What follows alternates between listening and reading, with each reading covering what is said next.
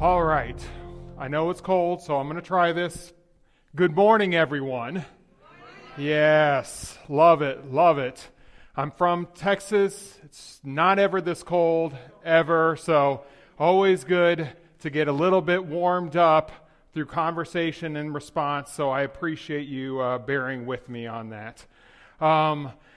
We are working our way through the book of Luke. If we haven't met, my name is Thomas. My wife and I, just like Sophia, we've been here from the very get-go here in Hyde Park and with our two amazing daughters. And back in September, we started a new series where we were going through the book of Luke, and we were intentional because we believe that all of these different stories isn't just little sections that we should be cutting and piecing together, but that there's common themes that we see throughout the stories. And when we read the Bible together, all in one piece, we kind of get a bigger scope and a bigger understanding of the author's intent as well as God's heart. And so we've been doing that. We've been going verse by verse through the book of Luke, learning more and more. But we kind of messed ourselves up a little bit because we kind of took out the very beginning section because that was the story of the birth of Jesus. We started in September and then we paused in November to go back to the very beginning because that had to do with Christmas. It kind of made sense at the time, but now we're going back to where we were before the Christmas season. So I feel like we kind of have to go through a quick reminder of where we are in the book of Luke before we kind of dive into our text for today. So if you want to, you can go back a page or two to Luke chapter 4. I'm just going to skim and give you guys a quick overarching theme of kind of where we're at and where Luke has been teaching us in Jesus's life and what's been going on. So in Luke 4, we see that Jesus has started his public ministry. And we see at the very get-go, he has a calling to bringing people out of darkness and into light and bringing them closer to him. In verse 31, we see how he cleanses a demon-possessed man, calling the man who had the demon, moving the demon out of him and calling him to God. Then we see him go and heal Simon Peter's mother-in-law who had a huge fever. But then also later in the chapter, lots of people bringing the sick to him and him healing them. Even in chapter 5, we see a paralytic and a leper coming to Jesus and Jesus healing them. Also in chapter 5, we see that Jesus begins calling people to start following him. We see the first three, Simon Peter, James, and John. So we see Jesus bringing everybody closer in, whether it's closer to himself or closer to God. The demon-possessed, the sick, the lame, even the common man, the fisherman. But today's message, Jesus may be addressing one of the most troublesome evils there is, government taxation. And so we are going to be diving into the story of Levi this morning. So let's start out with a word of prayer, and we're going to explore this story of the story of Levi. Let's pray. God, we do thank you so much that you call us. God, you bring us in. You don't leave us in the state that we once were, but God, that you move us closer to you. God, I believe that you have a story for us today. I believe that you want to show us your love and your grace. God, help us to break down the walls that have prevented us from hearing you. May we see you, may we understand you. God, help us to learn from the story of Levi and follow in similar footsteps. God, may it be your voice who speaks to us today. We love you, Lord. We thank you so much. And it's in your Son's holy and precious name that we pray. Amen. All right. 1992. I know for some of you, you're like, that's before I was even born. So I just bear with me. But in 1992, something happened, at least for me in my life, that was monumental. And in 1992, the United States of America put together a team for their Olympic basketball team that was unlike anything anyone has seen before, nor has ever come after. The reason for this is, first of all, there was this huge change in Olympic competition. For the first time ever, the Olympics permitted professional players to actually play for their countries and represent their countries. So this was a huge change from just college players or amateur players to actually professional players actually getting to play in the Olympic Games. And this team that the U.S. put together was so formidable, it would later be referred to as the Dream Team. The best of American basketball players all came together, and this team was full of what would later be Hall of Fame players. I'm talking about Magic Johnson and Larry Bird, Patrick Ewing and Charles Barkley, John Stockton, Clyde Drexler, and David Robinson. And of course, two of the most greatest Chicago Bulls ever, Scottie Pippen, and of course the GOAT, Michael Jordan. That's right. And this team absolutely dominated the Olympic Games.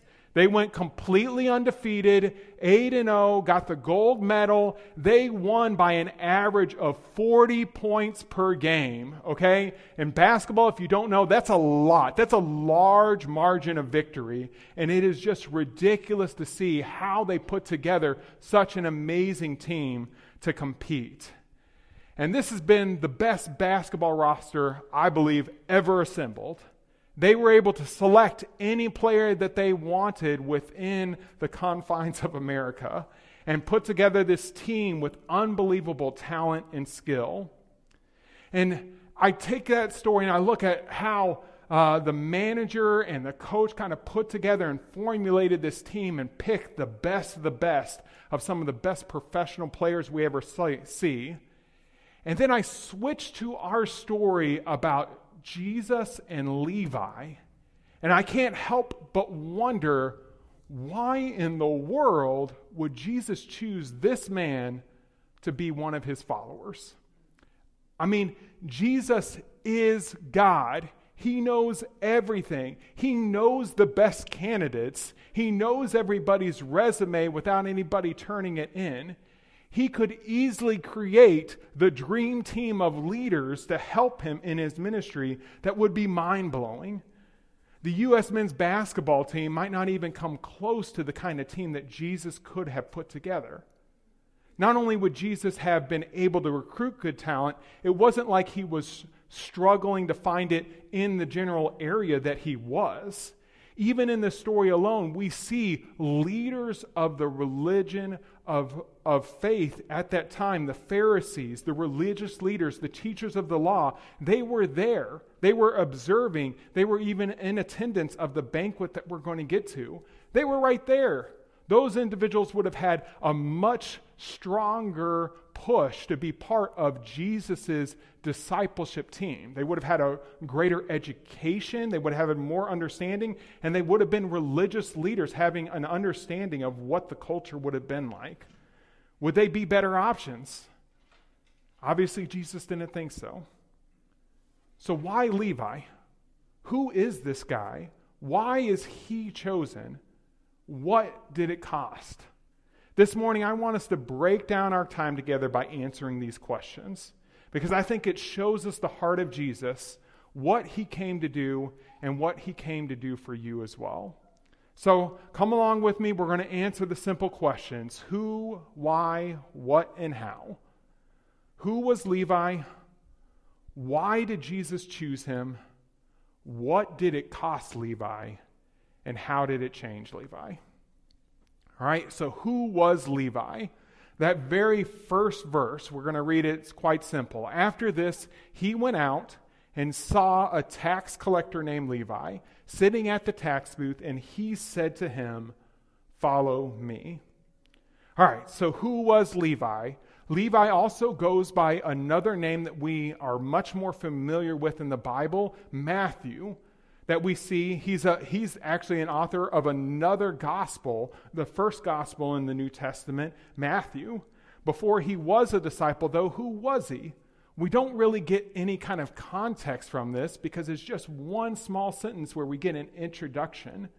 But in the one small sentence, we do get a couple things that I think is very telling for us. First of all, he was called Levi, which would indicate that, first of all, he was Jewish, and that most likely from that very tribe by that name, Levi.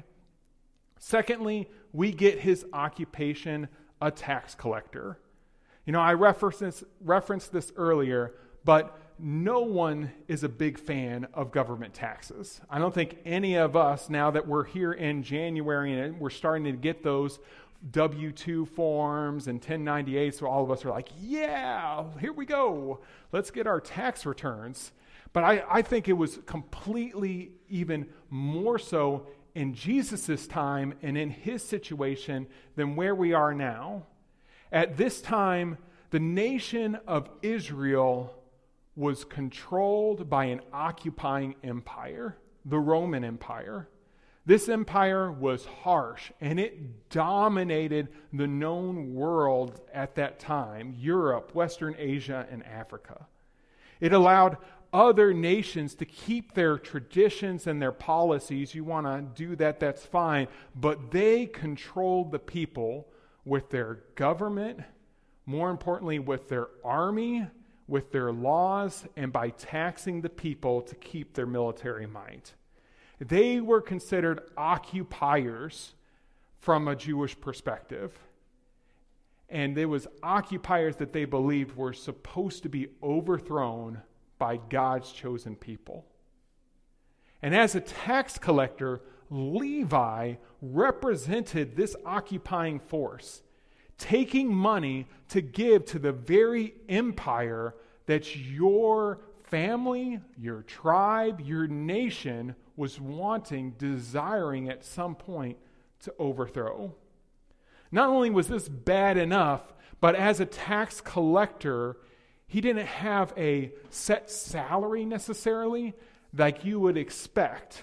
Normally when we get hired for a job, we get told, okay, this is how much you're going to make, or even if it is more of a sales job where it's commission-based, you at least get a percentage of, like, you make this sale, this is how much you make. That's not what happened in this situation. With tax collectors, what they would do is they would take your taxes and they would choose to add a certain amount that they would take to cover their own income. This obviously would create an atmosphere where extortion could be very easily done. And there was no oversight for this practice. As Rome, they didn't really care whether people were being extorted or not. All they cared about is the government getting the money that it needs. So tax collectors would extort money from their fellow Jews with the backing of the Roman government, and there was nothing that their neighbors could do about it. They were considered traitors to their nation, envious liars who stole money to line their own pockets. They were despised by society around them. You may be wealthy by a tax collector, but you would lose all society and religious value and status. It was almost like you were selling your soul for the wealth that you desired. And as we talked about, we've already seen Jesus taking care of sick and injured, even demon-possessed individuals earlier in the book. But those situations we can kind of rationalize are usually not the fault of the individual. It's not like it's Simon Peter's mother-in-law's fault that she had a fever, but Jesus healed her. It's not somebody's fault that they're demon-possessed. Jesus took care of them. But I don't think there is any debate over who's at fault for somebody choosing to be a tax collector. Levi knows very well that what he is doing is wrong. And that is, he is exactly what people think he is. Now, before we move on, I just want to ask you a question. Who are you? How do you see yourself? In Levi's day, he would have been considered the lowest of the lows, the chief of sinners. When the Pharisees talked about to Jesus' disciples, how could he dine with people like that. The connection was tax collectors and sinners, because for him, they were one and the same. How do you see yourself? Are there sins in your past that you think, man, this is just unforgivable where I'm at? Is there something in your life that makes you think, if someone in church knew this about me, I wouldn't be asked to come again? You may think, like Levi, that you are too far gone, that there's too much baggage that you're carrying, that your pit is too deep. But I believe this story today, Levi is a testament. It doesn't matter how far away from God you may feel. Levi was a traitor, a cheat, and a sinner. Yet through it all, Jesus chose him. Who was Levi? Why? Why did Jesus choose Levi? So if Levi was this bad, if he was this far gone, why would Jesus choose him? I mean, did Jesus just happen to throw a rock and whoever he hit, that's the guy? No. This was an intentional ask with purpose and reasoning. And I think it's evident in the text, and I want to say it for two reasons that we see this evidence that it was intentional. First, in our very first sentence, we see that Jesus, in our translation, it says, Jesus saw Levi. This word saw here, it's a Greek, if you don't know, the Bible's originally in the Greek language, so if we go back to the original Greek language, the word here is ethiosato. Ethiosato. Now, you don't have to write it down, I promise. You don't have to memorize it.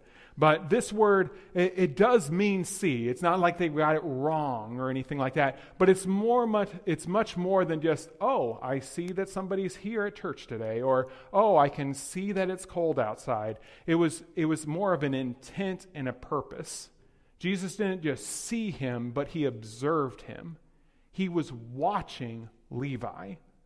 So there was something about Levi, about either the way he acted, whether he had seen him before, whether he had been connected before, that made Jesus call him.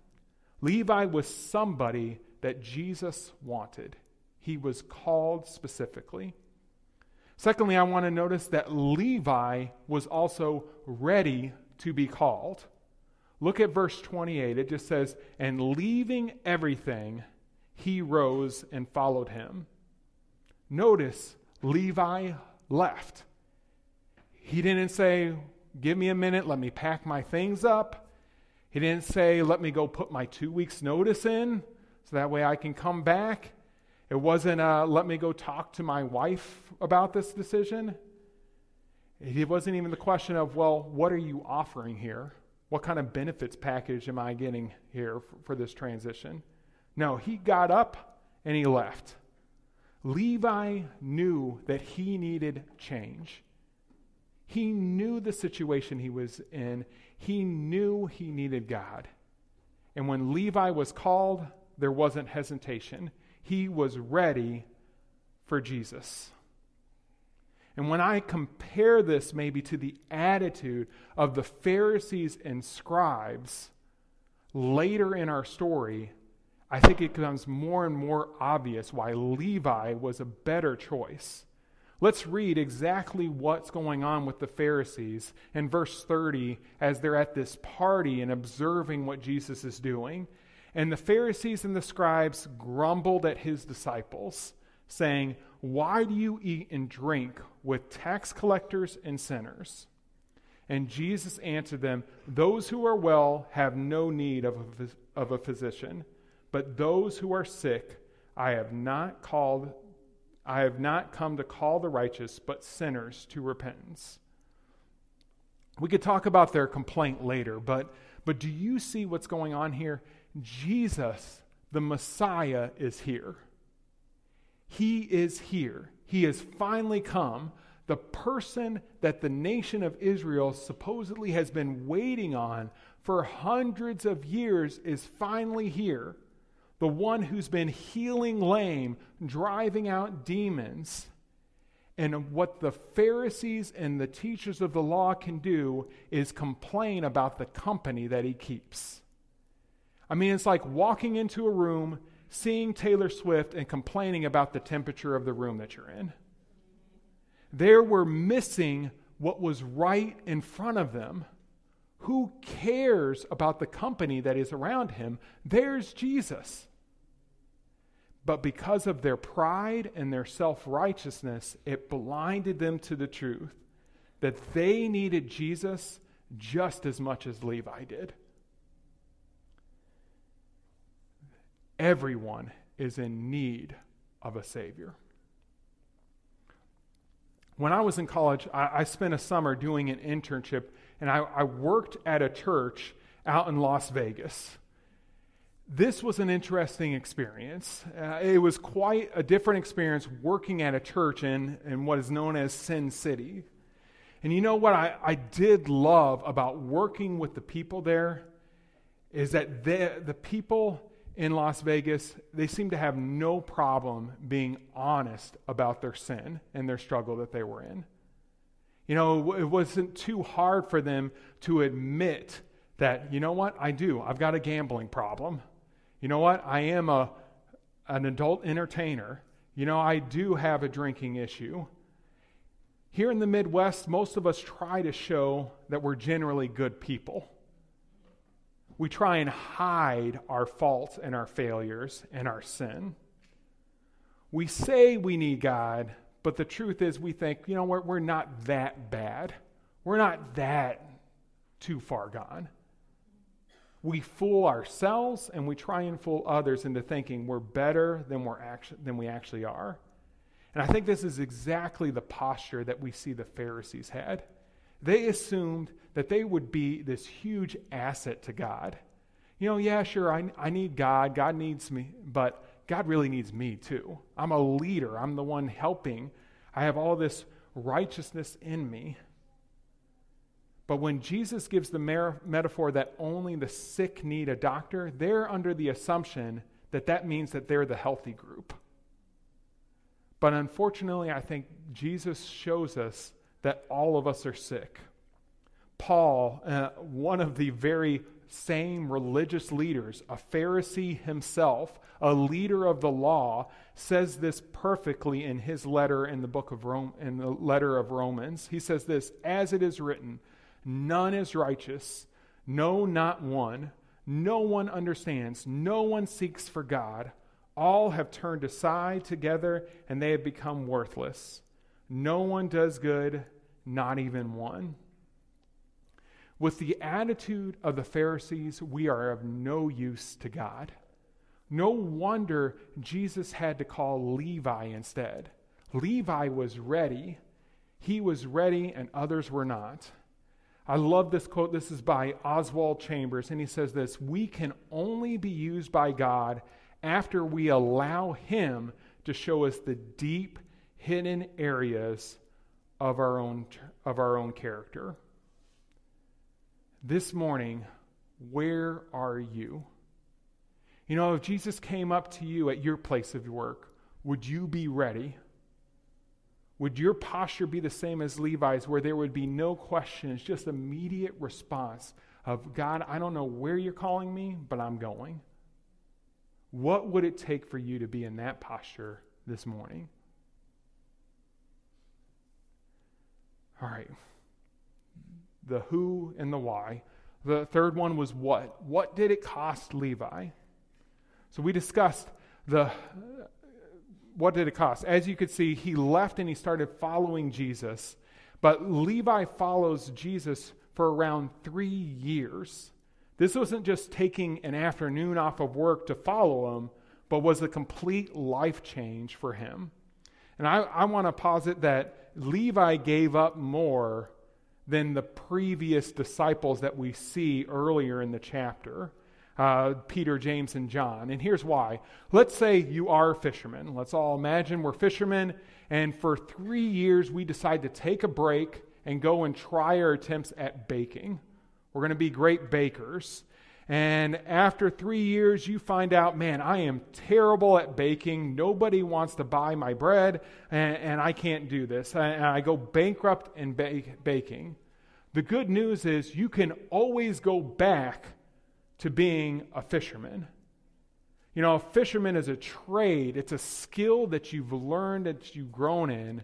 You can go back to that skill that you have already grown and learned. However, look at the role of Levi. He left his post, a government job, abandoned his duties, and left his work for someone else to do. Unlike fishing, it is unlikely that his old job would welcome him back with open arms after this situation. Levi wasn't just taking a sabbatical from his profession, he was leaving. Think of the cost of this. There was no going back if things didn't work out with Jesus. No, he gave up his profession. Can you imagine Levi going home and explaining to his wife about the decision that he had? Instead of what is a profitable, even if it is somewhat immoral profession, I'm going to be a student under this homeless rabbi as we wander through the country telling people about God. I know if I told my wife this, there'd be quite a few follow-up questions that we'd have to work through. The cost of Levi was great. He left his job without much hope of ever getting it back. His life would forever be changed by the one interaction with Jesus. Everything was on the line, and he chose Christ. Is there something in your life that if God asked you, you would not be willing to give up? Like Levi, if God called you to abandon your job, would you be able to do it? If he asked you to change a relationship in your life, something with a family member, a friend, that significant other, would you be willing to make the change that's required?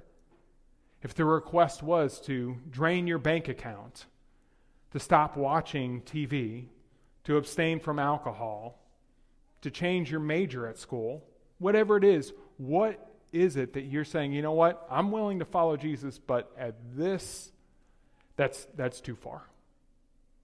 Is Jesus truly number one in your life, or is there something else that's more of a priority? Now, I'm not proposing that we all should be turning in our 2 weeks' notice tomorrow. There is a huge need for faithful Christians in our workplace and representing Christ. But I am asking, what is most important? If the first priority in your life isn't Jesus, then there's a misalignment of your priorities, and we need to readjust ourselves and bring ourselves back to God. Are you being called right now to change? So how did it change Levi? He was called, he made this huge sacrifice. So what happens? What did he gain? We have the who, the why, and the what. Let's finally dive into the change that he had. Verse 29, and Levi made him a great feast in his house, and there was a large company of tax collectors and others reclining at the table with them.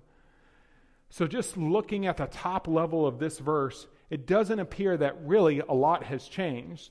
The same crowd that Levi used to hang out with and spend time with is the same crowd he's working with now, the tax collectors and others.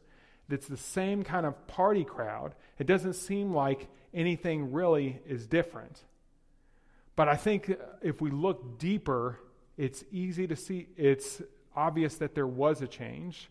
If we look at it, first of all, that Jesus, the party was made for him. It says that Levi made him a feast, him being Jesus. So this wasn't just some normal get-together like Levi used to have, but it was for Jesus. Because everything about Levi's perspective completely changed with Jesus entering in his world. Now it was no longer, I need to be around these people to get my value and worth, but I need these people to be introduced to the same person that's changed everything about me. I want to give a longer illustration about this. And just imagine Levi being by himself, or better yet, picture yourself. You're here. And as all of us go through our lives, we have to interact with the world around us. This is our family, our friends, our work, our health, everything that we have that involves the life that we live. And as we go about our lives, we seek things in our world to give us something, pour into us, dive into us. We see our value from the world. Am I of value? Do I bring anything of worth? We seek our worth. Do others really care about me? If anything was to change, would they even care if I was gone? We seek purpose. What is the reason I am here? And what should I do? And we seek meaning. Why am I here? And what is all this for? So we search for this and we search for answers within our lives. But the truth is, every aspect of our lives is going to come up short. No matter how perfect that relationship you have may be, it's never going to be enough to answer all the questions that are in your heart. No matter how much purpose you think your job is having, it can be just one bad month and you're out on the street. So much can change. We seek to get our filling and our calling within the world, and it's leaving us wanting. But when we allow God into the picture, He shows up. He calls us, and we answer. And this changes the script. Now, as our known creator, as our maker, He is able to be the one who knit us together. He's able to tell us our value and worth, that we are fearfully and wonderfully made. He's able to pour into us and say that you have purpose, that you have meaning, that you were made to glorify God, and that He has a purpose for your life. And when we get that from God, not only is it enough for us, but it is overflowing, as we hear in Psalm 23. My cup overflows. There is so much love and grace that God gives when we're in relationship with Him, when we're working in Him, that it overflows, not coming from the world coming to us anymore, but from us going into our world, into our families, into our friends and our workplaces. And we get to show that love and grace that God has given us. Being called by Jesus transformed Levi, so much so that his name even changed. From this point on, we never hear the name Levi in the book of Luke again, but we hear the name Matthew, which means gift from God. Because Levi at this point is going, you know what? The rest of my life, it's just a gift. What God has given me and what He's poured into me. Because Jesus chose him. Jesus chose Levi because God loves redeeming the unredeemable, loving the unlovable, and rescuing those who are far too gone. And this morning, Jesus is choosing you too. I know Jesus may not show up in person at your classroom on Tuesday or in your workplace, but Jesus is choosing you. By Jesus dying on the cross in our place, He has redeemed every one of us in a way that was impossible for us to redeem ourselves. If you don't take anything else from this morning and from our story from Levi, take this. Like Levi, Jesus chose you, and you are never too far away from God for Jesus to bring you back.